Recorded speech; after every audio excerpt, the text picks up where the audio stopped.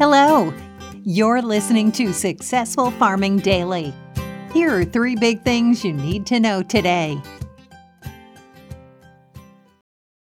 Today is Monday, April 26th. Our first big thing is wheat and corn futures jumped in overnight trading and soybeans were higher as adverse weather globally threatens production.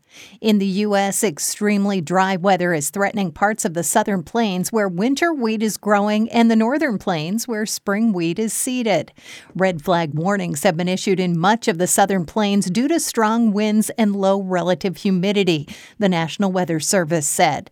The latest U.S. Drought Monitor report shows the percentage of Kansas, the biggest U.S. producer of wheat that's in a drought, creeping up.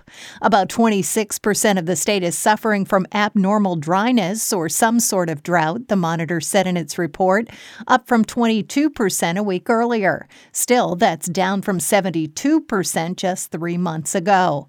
The entirety of North Dakota, the biggest grower of spring wheat and a major producer of corn and soybeans, is suffering from abnormal dryness or drought. About 76% of the state is suffering from an extreme drought in which pastures grow dormant and emergency haying of conservation areas is authorized, the drought monitor said. Much of the central Midwest looks decent from a drought perspective, though northwestern Iowa is seeing a moderate drought. In Brazil, meanwhile, drought stress is expected to expand to almost 60% of the country's safrinha corn crop in coming days, according to the Commodity Weather Group. Wheat futures for May delivery jumped 13 3/4 cents to $7.26 a bushel overnight on the Chicago Board of Trade, while Kansas City futures added 16.5 cents to $6.97 a bushel. Corn futures for May delivery surged 12 cents to $6.44 a bushel.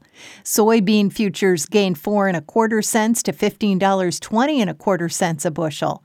Soy meal rose 70 cents to $426.50 a short ton, and soy oil added 49/100ths of a cent to 59.27 cents a pound. Next up, money managers last week raised their net long positions or bets on higher prices on soybeans to the highest level since the end of 2020, according to the Commodity Futures Trading Commission. Investors increased their bullish bets on soybeans to a net 160,094 futures contracts, the CFTC said in a report.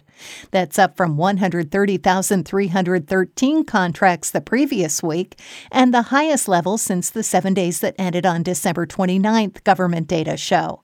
For corn, meanwhile, speculators reduced their net longs in corn to 380,083 futures contracts as of April 20th, down from 397,231 contracts the previous week, backing off multi-year highs. In wheat, hedge funds and other large money managers raised their bullish bets on hard red winter futures to a net 18,608 contracts last week.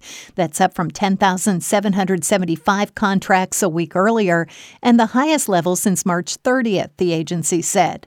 Investors reduced their net short positions or bets that prices will fall to 3,697 soft red winter wheat contracts last week.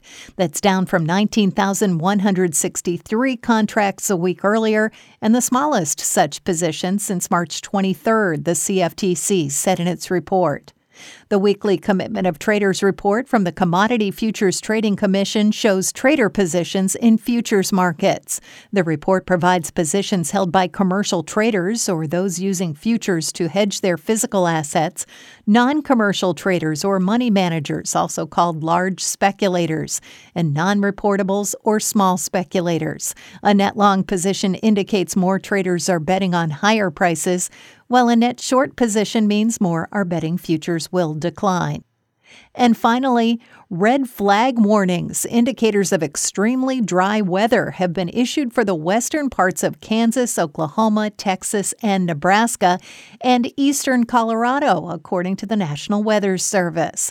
In southwestern Kansas, winds today are expected to be sustained from 20 to 30 miles an hour, with gusts of up to 45 miles an hour, the NWS said in a report early this morning. Relative humidity will drop as low as 9%, the agency agency said. Any fires that start will have extreme fire behavior and spread rapidly, the NWS said.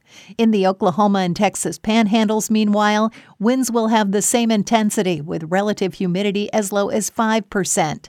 The red flag warnings are in effect until about 10 p.m. Central Time. The dry weather may negatively affect hard red winter wheat that's growing in the southern plains. The threat of dry weather isn't as bad in much of the Midwest, though in northern Illinois, winds are expected to gust up to 40 miles an hour today.